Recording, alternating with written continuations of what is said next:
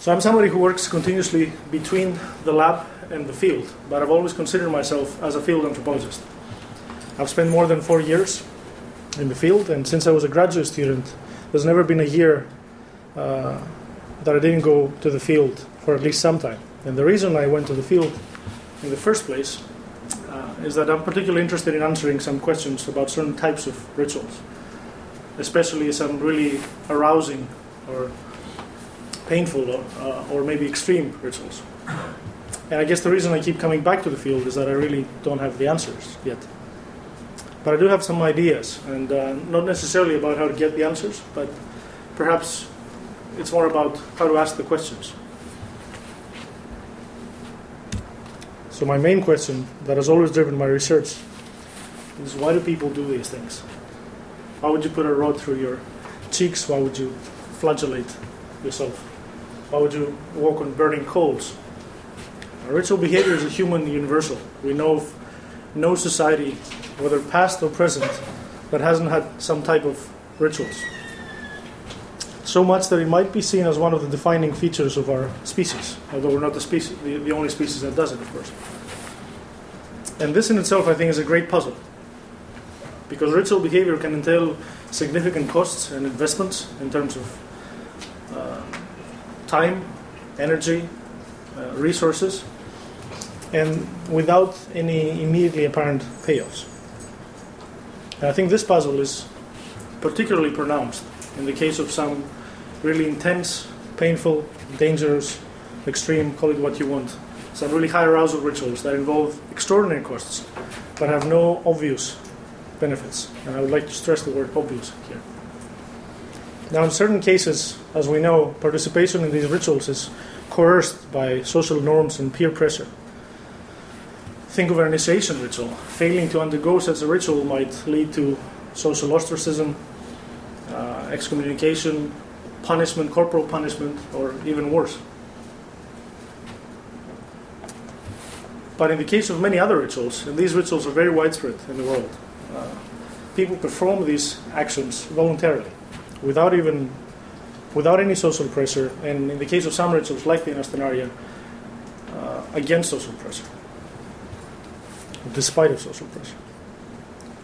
So again, the question that I'd like to repeat is, why are people willingly spending so much energy and resources in doing ritual activities that to some outsider might seem as appalling or scary, or as Harvey has called it, rites of terror? And what might be the potential benefits? So my first step in addressing this question was to go to Queen's University Belfast, where I found Harvey Whitehouse and asked him to be my doctoral supervisor. At that time he had more hair and probably less money. We both did. But he had the same interest and the same enthusiasm about rituals that he has now. And I could see the sparkle lit in his eyes when I mentioned the Greek firewalking rituals. So we came up with a plan that I would go to the field and study these rituals in the wild. And I went to Greece and I spent 16 months in that area. And the 5 circles are pointing to the 5 little villages where these rituals are performed.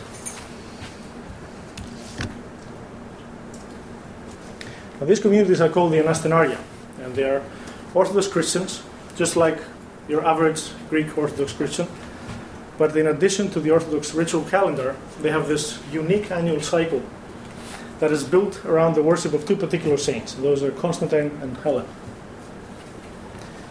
Now, the Greek Church has persecuted them for over a century, claiming that they're pagans,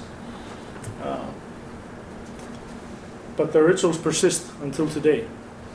And this ritual cycle involves a variety of ritual actions performed throughout the year, including numerous processions, cleansing rites, worshipping the sacred icons that are very central to this tradition. They came from Bulgaria when these people were part of the exchange population that followed the first Balkan Wars, and the first thing that they took with them was their icons. And they brought them back to these villages and they re-established their ritual tradition. And of course it also involves what they're most famous for, best known for, which is the firewalk itself. So every May they will gather, they will bring out their sacred icons, they will play the lyre and the drum, and they will enter this ecstatic dance that lasts for the better part of 3 days. And at the end of the third day, which is May 21st, and that's the day of the two saints, Constantine and Helen, their patron saints, they will take off their shoes and they will start dancing over a carpet of glowing red coals, barefooted, as you can see here. Now, this is no fun, and they don't do this for fun. Actually, the Anastenaria themselves use terms like strain or suffering to refer to their dance and the experience of dancing. Imagine a room pretty much the size of this room, with very loud drumming, with a lyre and with lots of smell of incense, with maybe 100 or 200 people crammed in the corners, and these people dancing for 3 days under extreme heat and stress. And after the music starts playing, you can see that people's faces immediately turn grim and pensive. And as they enter the dance, you can see that they're really in agony. They start crying. So in my fieldwork, I began interviewing people, and I began asking them about their rituals.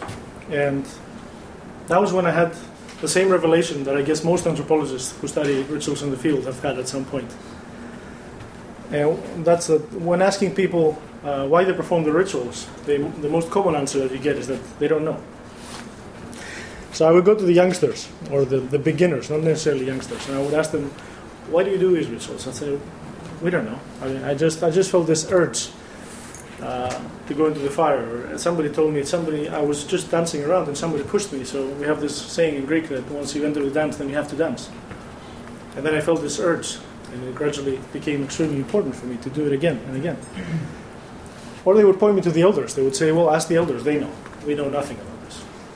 When I asked the elders, I saw that they very often had explanations about this, interpretations of the purpose behind the ritual, but those are very idiosyncratic. So somebody would tell me, well, we do this for the crops to grow. It's a fertility ritual. Somebody else around the corner would tell me, don't listen to her. We do this to get healed. It's a healing ritual. Somebody else would say, well, we do this to absolve people of their sins, and so on and so forth. And then I realized that when you went back to the ethnography, this is a very, very small place, and the Greek ethnographic tradition that came mostly from what we call folklore studies would include real names in previous work. And even when they didn't, this is such a small community where life stories can reveal everybody's identity. Right? So I went and found the same people's statements from 30 years back. And 30 years back, most of them said, well, we don't know. I don't know why I did it. I just felt this urge to do it. I felt an impulse. So they would refer to it in terms of instincts and impulses and urges. So meaning for this activity comes post hoc, through the act of participation itself. And this was really puzzling to me. These people attribute tremendous significance to these rituals. They see them as really fundamental for their life. And yet they don't have a clear idea of why they're important. And anthropologists have known this for a very long time.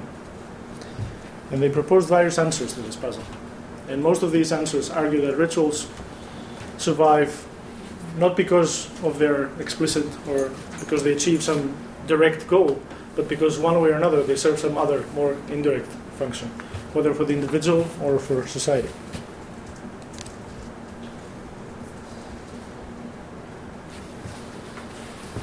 So I've started thinking how one might approach this systematically. When you want to study a phenomenon that's so complex, like cultural phenomena are, you need to examine it from multiple perspectives, which means you need to account for culture, you need to account for the mind, you need to account for the body. And the problem is that people who study these three things, most often than not, don't really like each other. Is that you in the other picture as well? You can find anything on the internet. And the greatest dividing line between these traditions is perhaps that between field studies and lab studies. So people in the business of experimental work very often dismiss some of the more qualitative approaches in our field because they say they produce messy results, they cannot be verified, Their approaches lack control, they lack proper testing, they lack replicability, they cannot be generalized, and so on and so forth. And of course, they're right. On the other hand, those working within the humanities look at lab studies, and they very often dismiss them out of hand because they say these are produced they come from very decontextualized, unrealistic, sterilized environments. And they slice up behavior into such tiny fractions that cannot meaningfully be taken back to tell us anything about the whole. So how are these related to real life? And these guys are also right. But I think that the problem is that when these mutual criticisms become aphorisms, rather than leading to any constructive exchange. So instead of mutually enriching each other, these two paradigms, the two sides, withdraw from the table altogether. Now, I don't see why qualitative and experimental methods should be mutually exclusive or antagonistic. I rather see them as necessarily complementary for understanding religion or cultural phenomena in general. And each one of them can offer types of evidence that the other one cannot. And I think the two can engage in productive discussion and collaboration, actually. So in approaching my subject, I have tried to combine these two approaches by bringing laboratory methods into the field. So the idea here is that instead of taking our participants out of context and bringing them into a sterilized laboratory setting, why don't we try to take the laboratory into context by moving it into the field? So we're talking about an experimental anthropological approach. And I want to stress this, and I will repeat it again, that I did not mean to claim that this approach should substitute either lab experiments or traditional fieldwork. And in fact, as people who have done field experiments know very well, sometimes they can combine their respective problems at the same time. But I think that sometimes we can also combine their strengths when it's properly done. And especially when it comes to things like religion and ritual, things so heavily laden with cultural meanings that cannot be easily reproduced in the lab. And I would like to give you two examples of this kind of work.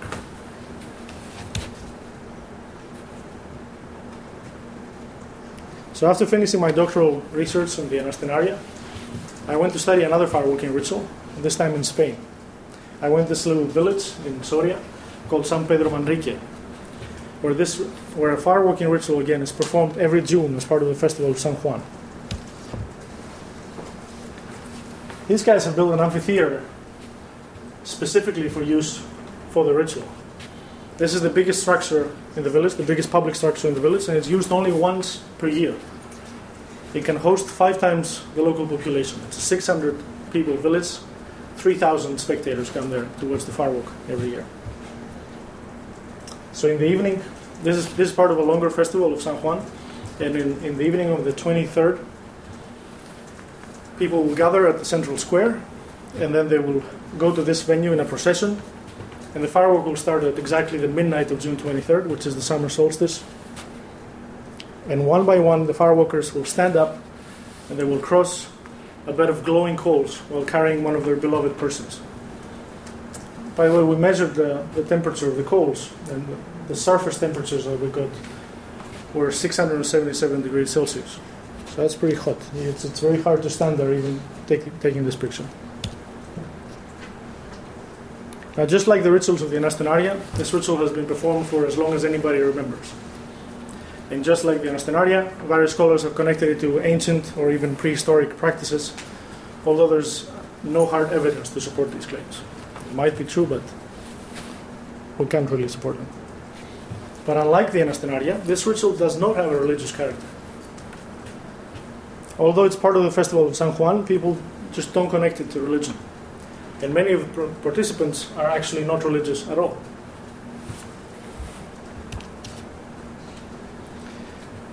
But even though this is not about worship, it seems to have a very sacred character nonetheless. And people attribute extreme importance to it. Now, this girl in the picture was at the time the daughter of the mayor of the village. And on that day I read an interview of the mayor in the local press. And he was saying that although I've been the mayor for 22 years, and today is the highlight of my career. And he said, not because I'm going to get to organize the festival for the last time, but because today I'm going to get to carry my daughter through the fire. And after he did, then she broke into tears. The next year, after that, Alejandro was having some heart problems, and the doctor told him that he was not allowed to do the firewalk. So he wouldn't go up there because he couldn't stand it. But his son eventually improvised and asked him to come there because he wanted to carry him. I think it's one of the pictures that you've already seen. He wanted to carry his father through the fire, which really meant a lot to him. And immediately after he was carried, he went on and did it himself. And he said, well, who are the doctors to know what's good? So all my interviews indicated this really intense sense of significance and the fact that the firewalk is a fundamental part of people's individual and collective identity.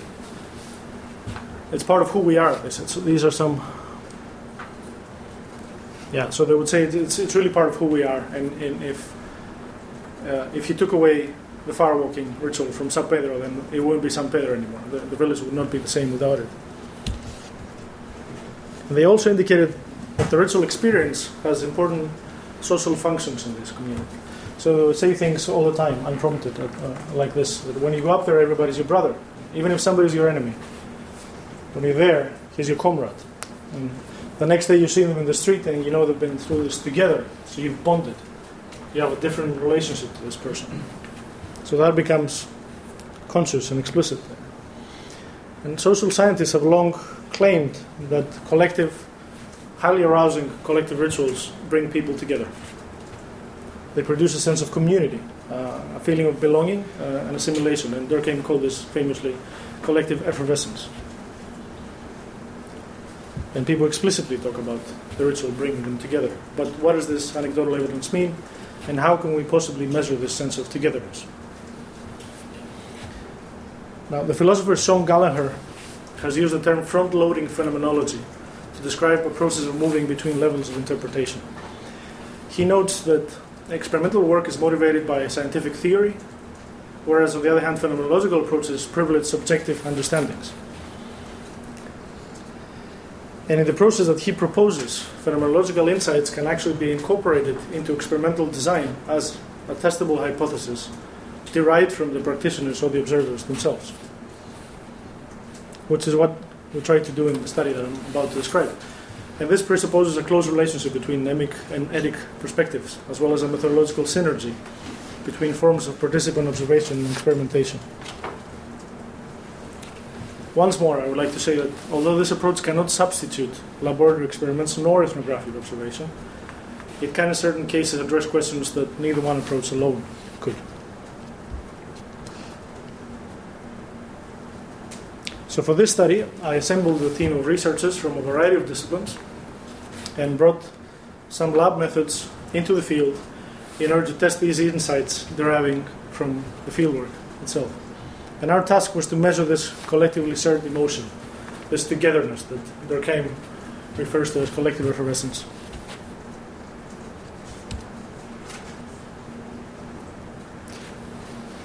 So we chose to operationalize this notion as shared arousal.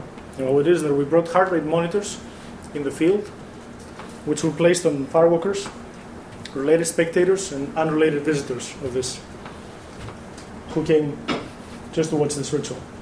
These were very unobtrusive. People would wear them under their clothes for the entire length of the ritual, several hours. And at the end, almost everybody forgot that they had them on, so we had to chase them to get them back. Outsiders could not tell that there was anything weird happening at this ritual, and the local press was much more intrusive than we were. And the first thing we saw when we started analyzing the data was pretty unexpected, I have to say. We also obtained subjective measurements of arousal that we wanted to compare to the physiological measurements. We were surprised to see that the two were completely different.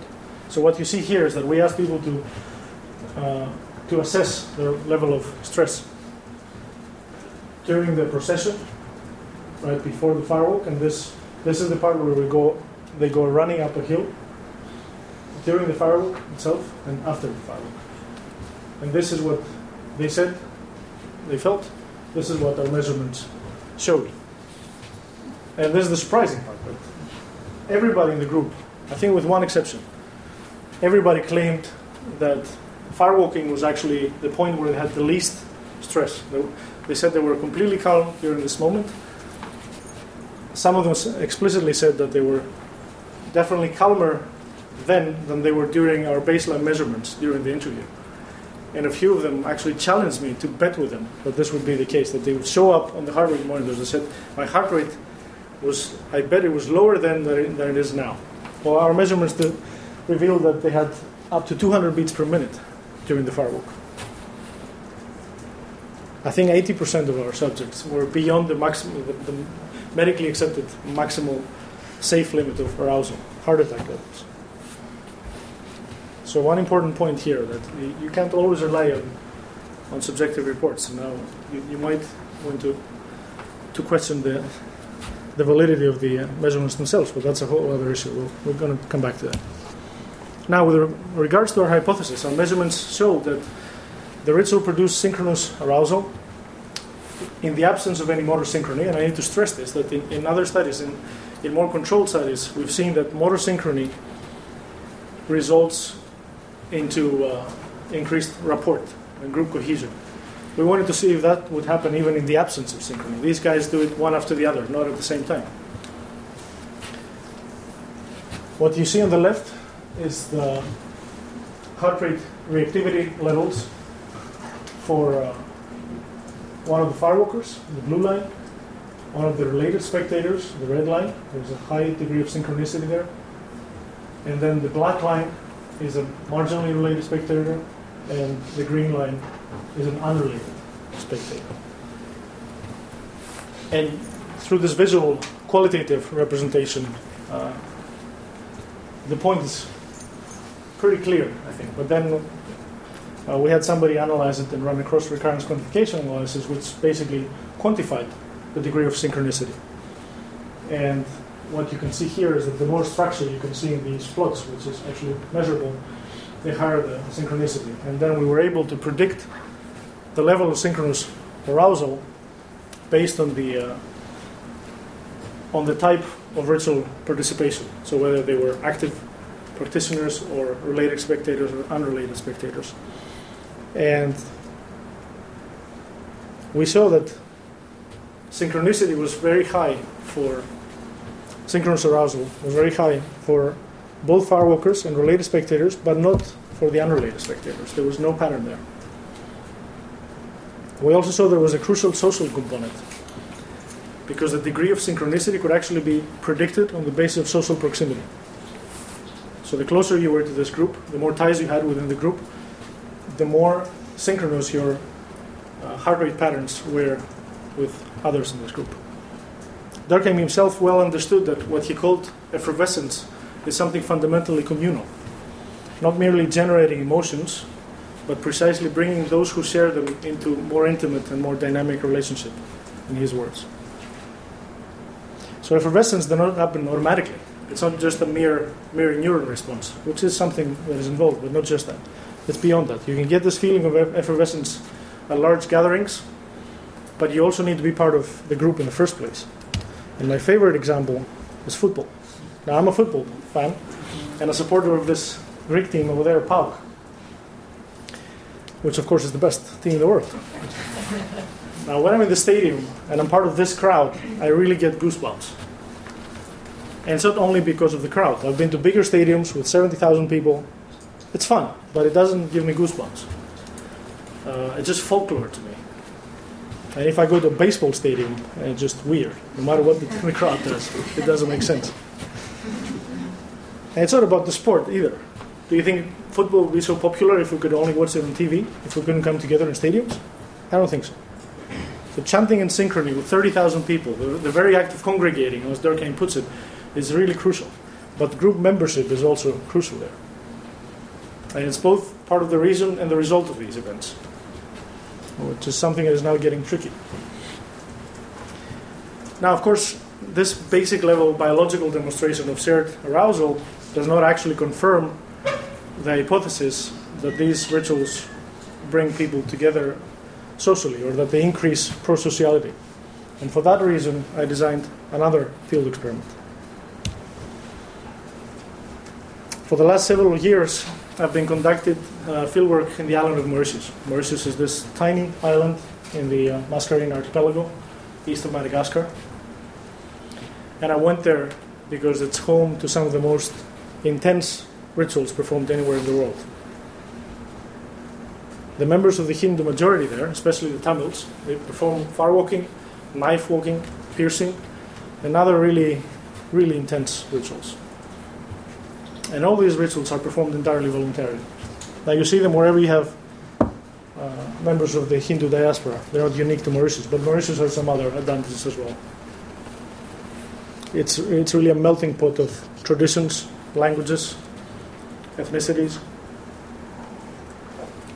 It's small. It's in the middle of nowhere. Participants don't take off after the ritual. They're stuck there. So it was a very good setting for our study. So again, I gathered a team of colleagues from various disciplines, and we set out to study the relationship between ritual intensity and prosociality. Here's the setting. This ritual is focused, the ritual we focused on for this study is called the Kavadi, the Thaipusam Kavadi. What happens here is that after 10 days of fasting, participants will gather at a riverbank, and they will pierce themselves. They will have somebody pierce them with needles and hooks and skewers, and these needles can vary from one through the tongue or the forehead to several hundreds. I've seen 300, I think. They will hang objects, especially lion, through hooks attached to their skin, and they will carry miniature temples through chains attached to their skin. They will walk on nails. Some of them will sleep on a bed of nails for the whole 10 days. Some of them will do these piercings, and they will carry these huge structures called the Kavadi. Kavadi actually means burden, literally. These can vary anywhere between 10 and 40 kilos. And they will do that for about 5 hours under the scorching sun. It will be impossible for me to take my shoes off and walk on the asphalt. They do the whole thing walking on asphalt, and when they're done, their feet are burnt. And after the 5-hour procession, they will climb a mountain, and they will go up to the temple and deposit these Kavadis to the Lord Murugan, whom this ritual is performed for. So I think you can call this a pretty intense ritual. And as you can imagine, the logistics of this study were, in this context, were really extraordinary. We have a ritual performed by about 500 active participants and another 1,000 spectators. So pulling this study off was a testament to the need for collaboration. You can't do this as a solitary anthropologist. You have to do this as part of a larger group. And another thing you need is support from the local community, and I managed to get tremendous support. There was a lot of careful planning, I'd like to think, but there was also huge support from the community.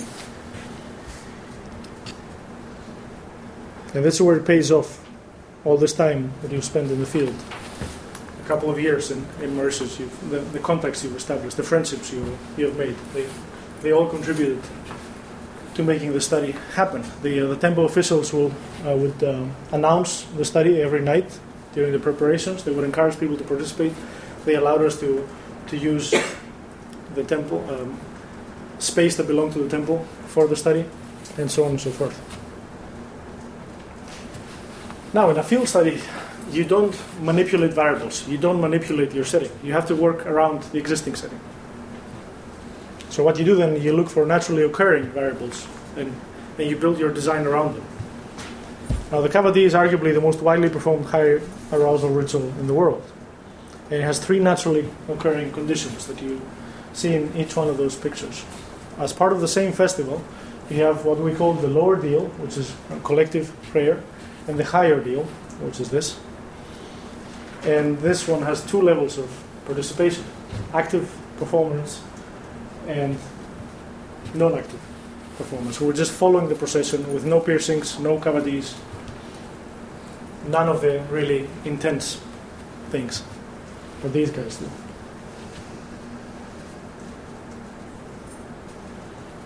Now it's the same people who engage in all of these activities. It's the same group, which was very important. So we recruited people from each one of these categories, and this is what it looks like. That's the temple is up there, so you have to climb 242 steps to get to the top. These steps are made of rock, which means that they're even more burning than the asphalt, and people really get their feet hurt at this point. And this is what the main street looks like.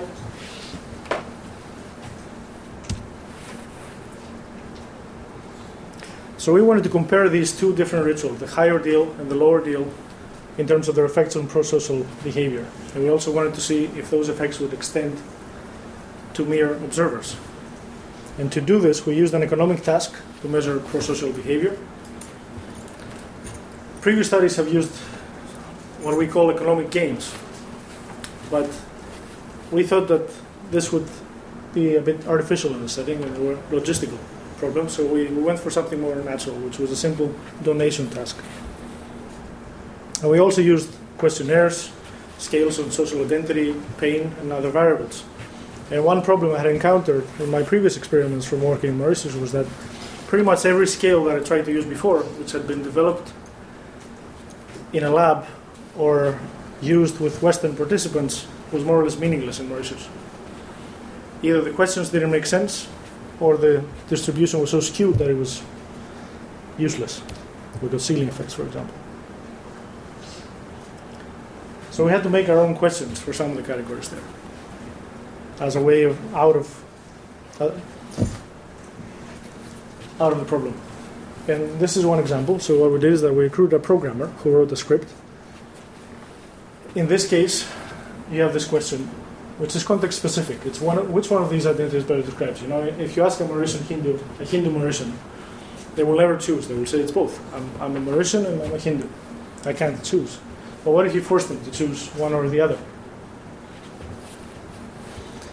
Another problem is whenever using scales, we would get ceiling effects or floor effects. So people wouldn't use the entire scale. They would be polarized. So we came up with this design where we offered them this unmarked sliding scale anchored at the two extremes, and if you want to move to either extreme, you have to press the button several times. So only those who were really serious about going to the extreme did that, and this way we got a nice distribution. Of course, we also had to face many other practical issues, like where we get time constraints. When you've spent all this money bringing all these people together, and everything depends on a single day, and there's a storm coming. This is not. This is very stressful. I think that the most stressful periods of my life have all been in the field doing these experiments, these studies, where everything depends on a single performance. Where do you get power? Even things like that. But again, we got amazing help from the locals.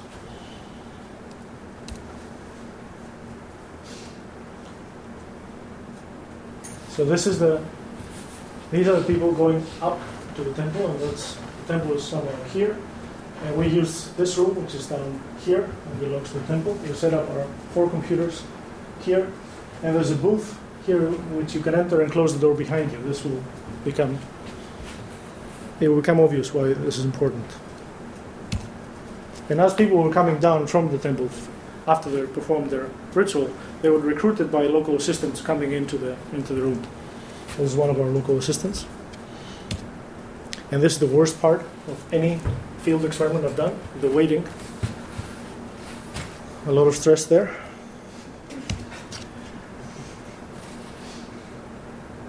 So as I said, after performing the ritual, people would come into the room and answer our questions on the computer.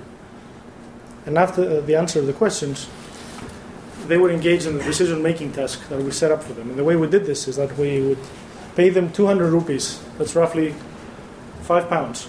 And it's a very significant amount. For some of these people, it could be 2 or 3 days' wages. And we paid them these 200 rupees in coins of 20. So we had a sort of natural scale of 1 to 10. And we told them that this money is from our university to compensate them for answering the questionnaires. Nothing else. After that, one of the Confederates would ask them if they would like to make a donation to the temple. And they would enter this booth and they would make a completely anonymous donation from that money that we already gave them. Now that led to a huge logistical nightmare. This is what was left after we did the study. We needed something like 24,000 coins. And the banks wouldn't give it to us. For some reason, Mauritians really value their coins. It's very hard to get these large amounts of coins. So we had to go to the casino and ask for coins, and they weren't very keen on sharing their coins. And what we ended up doing is that we discovered that if you went to the slot machine and if you entered a bill and press payout, you would get coins back. And when they found out, they kicked us out and went to another casino. That's how we got all our money. So we solved that problem. Another problem is that we needed the donation to be anonymous. We told people it was an anonymous donation. They signed consent forms. But we also needed to know how much people donate.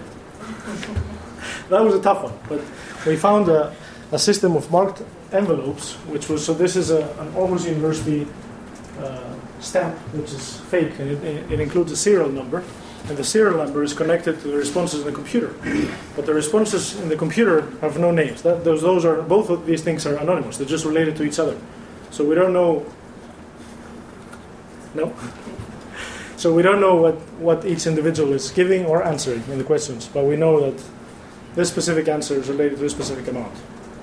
And the only thing they signed was a consent form, which was not related to either one of these two things. So we don't know anything about each specific individual, but we know what the donation corresponds to in terms of the answers.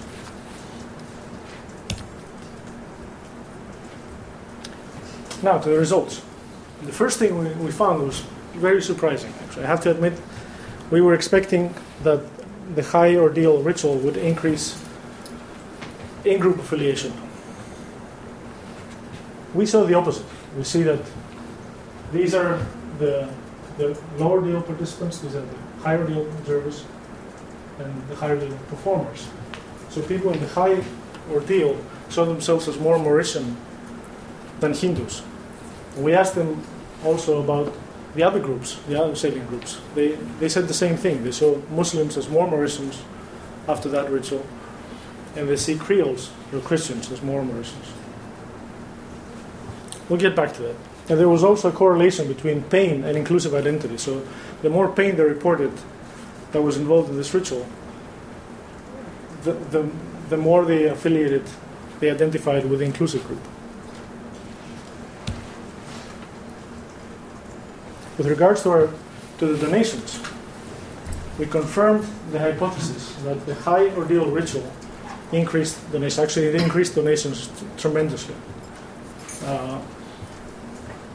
This is the chanting. This is the kavadi. There's no significant differences between observers and performers, although it's slightly different, but not statistically significant. So we see that the high ordeal increased donations not just for performers, but also for observers. And I think this fits nicely to our Spain results. We also see the same correlation there between reported pain and levels of donation. So the more painful they found the ritual, the more money they gave. And we controlled for effects of religiosity or temple attendance.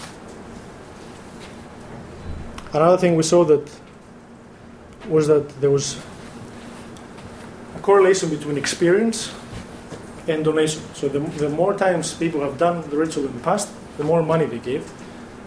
And that was not an effect of age, because generally older people might have more money, so they might give more. But that was not the case here.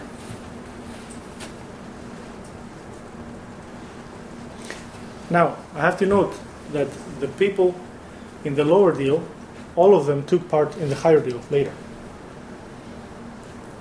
And I'm mentioning this because one of the first criticisms might be that we have a self-selection issue here. That it's not that the ritual increases, the higher deal increases prosociality. It's that people who are more prosocial to begin with are more likely to engage in these behaviors. That's not the case here. Everybody in our sample did both rituals, but each group was only tested in one occasion.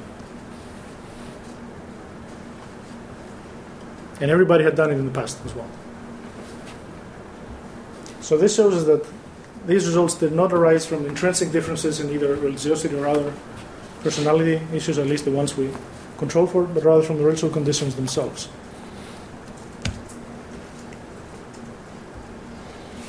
And this is important because this is a quasi-experiment, in the sense that we did not have the freedom to manipulate the setting. We didn't assign our subjects into the conditions in any kind of random way.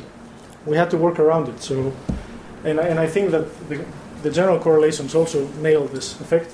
What we see here is pain divided by quartiles, and there's a linear increase as people report more pain, they give more money, and that's across performers and observers. Now, of course, when we did that study, we didn't have a control group. So one might ask, does the higher deal increase prosociality? Or might it be that the lower deal decreases prosociality? That's a theoretical possibility. I didn't think it would be like this. And it wasn't, because the next time we went there, we did another study with a control group, which was tested outside of any ritual context. And they were even lower, statistically, significantly lower than the lower deal, which shows us that the lower deal, people coming together to perform the collective chanting in itself, increased prosocial donations, but not as much as the higher deal did, which did it much more.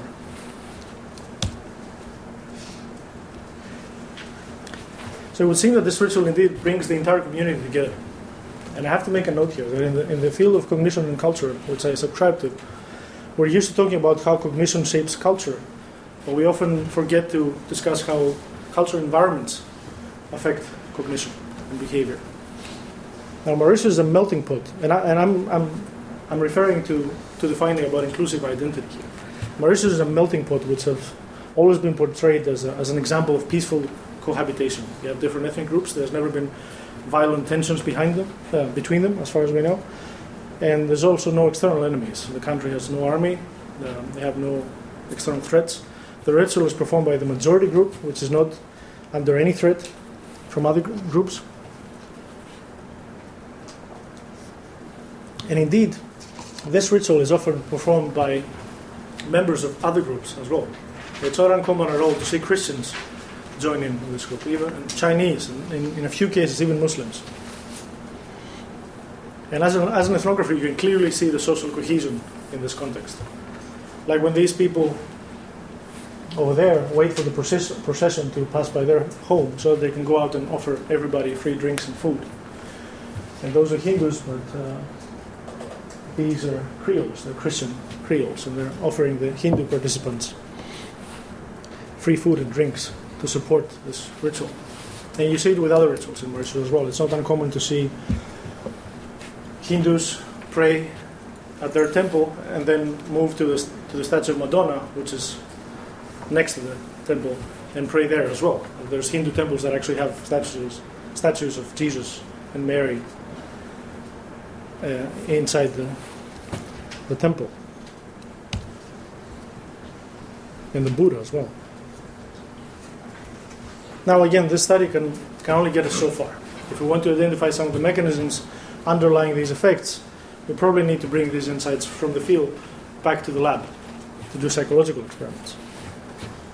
For example, we're currently conducting a lab study with my colleagues where we administer real pain.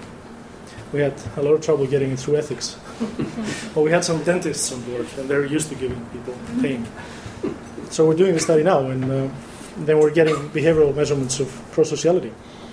So some of the questions, is it pain at all that drives this? Is it a perception of effort, or is it both?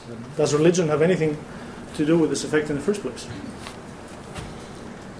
So that shows that this relationship between the lab and the field is very dynamic and continuous, and you have to move back and forth. So these are some of the methods I've been experimenting with. And my colleague Andreas Rocksdorf, I know, has pointed to three senses of the term experimental anthropology. And these senses, experimentation can be a goal, can be a means, or it can be the object of study. The first is what he calls experiments as research aesthetics. And very simply, that means experimenting with new methods, with new ways of being in the field, with new ways of obtaining data, with new ways of analyzing data, as anthropologists, that is, new ways. And in this sense, anthropology has always been experimental. When Malinowski left the veranda and pitched the tent among his subjects, that was a radical experiment which changed anthropology forever.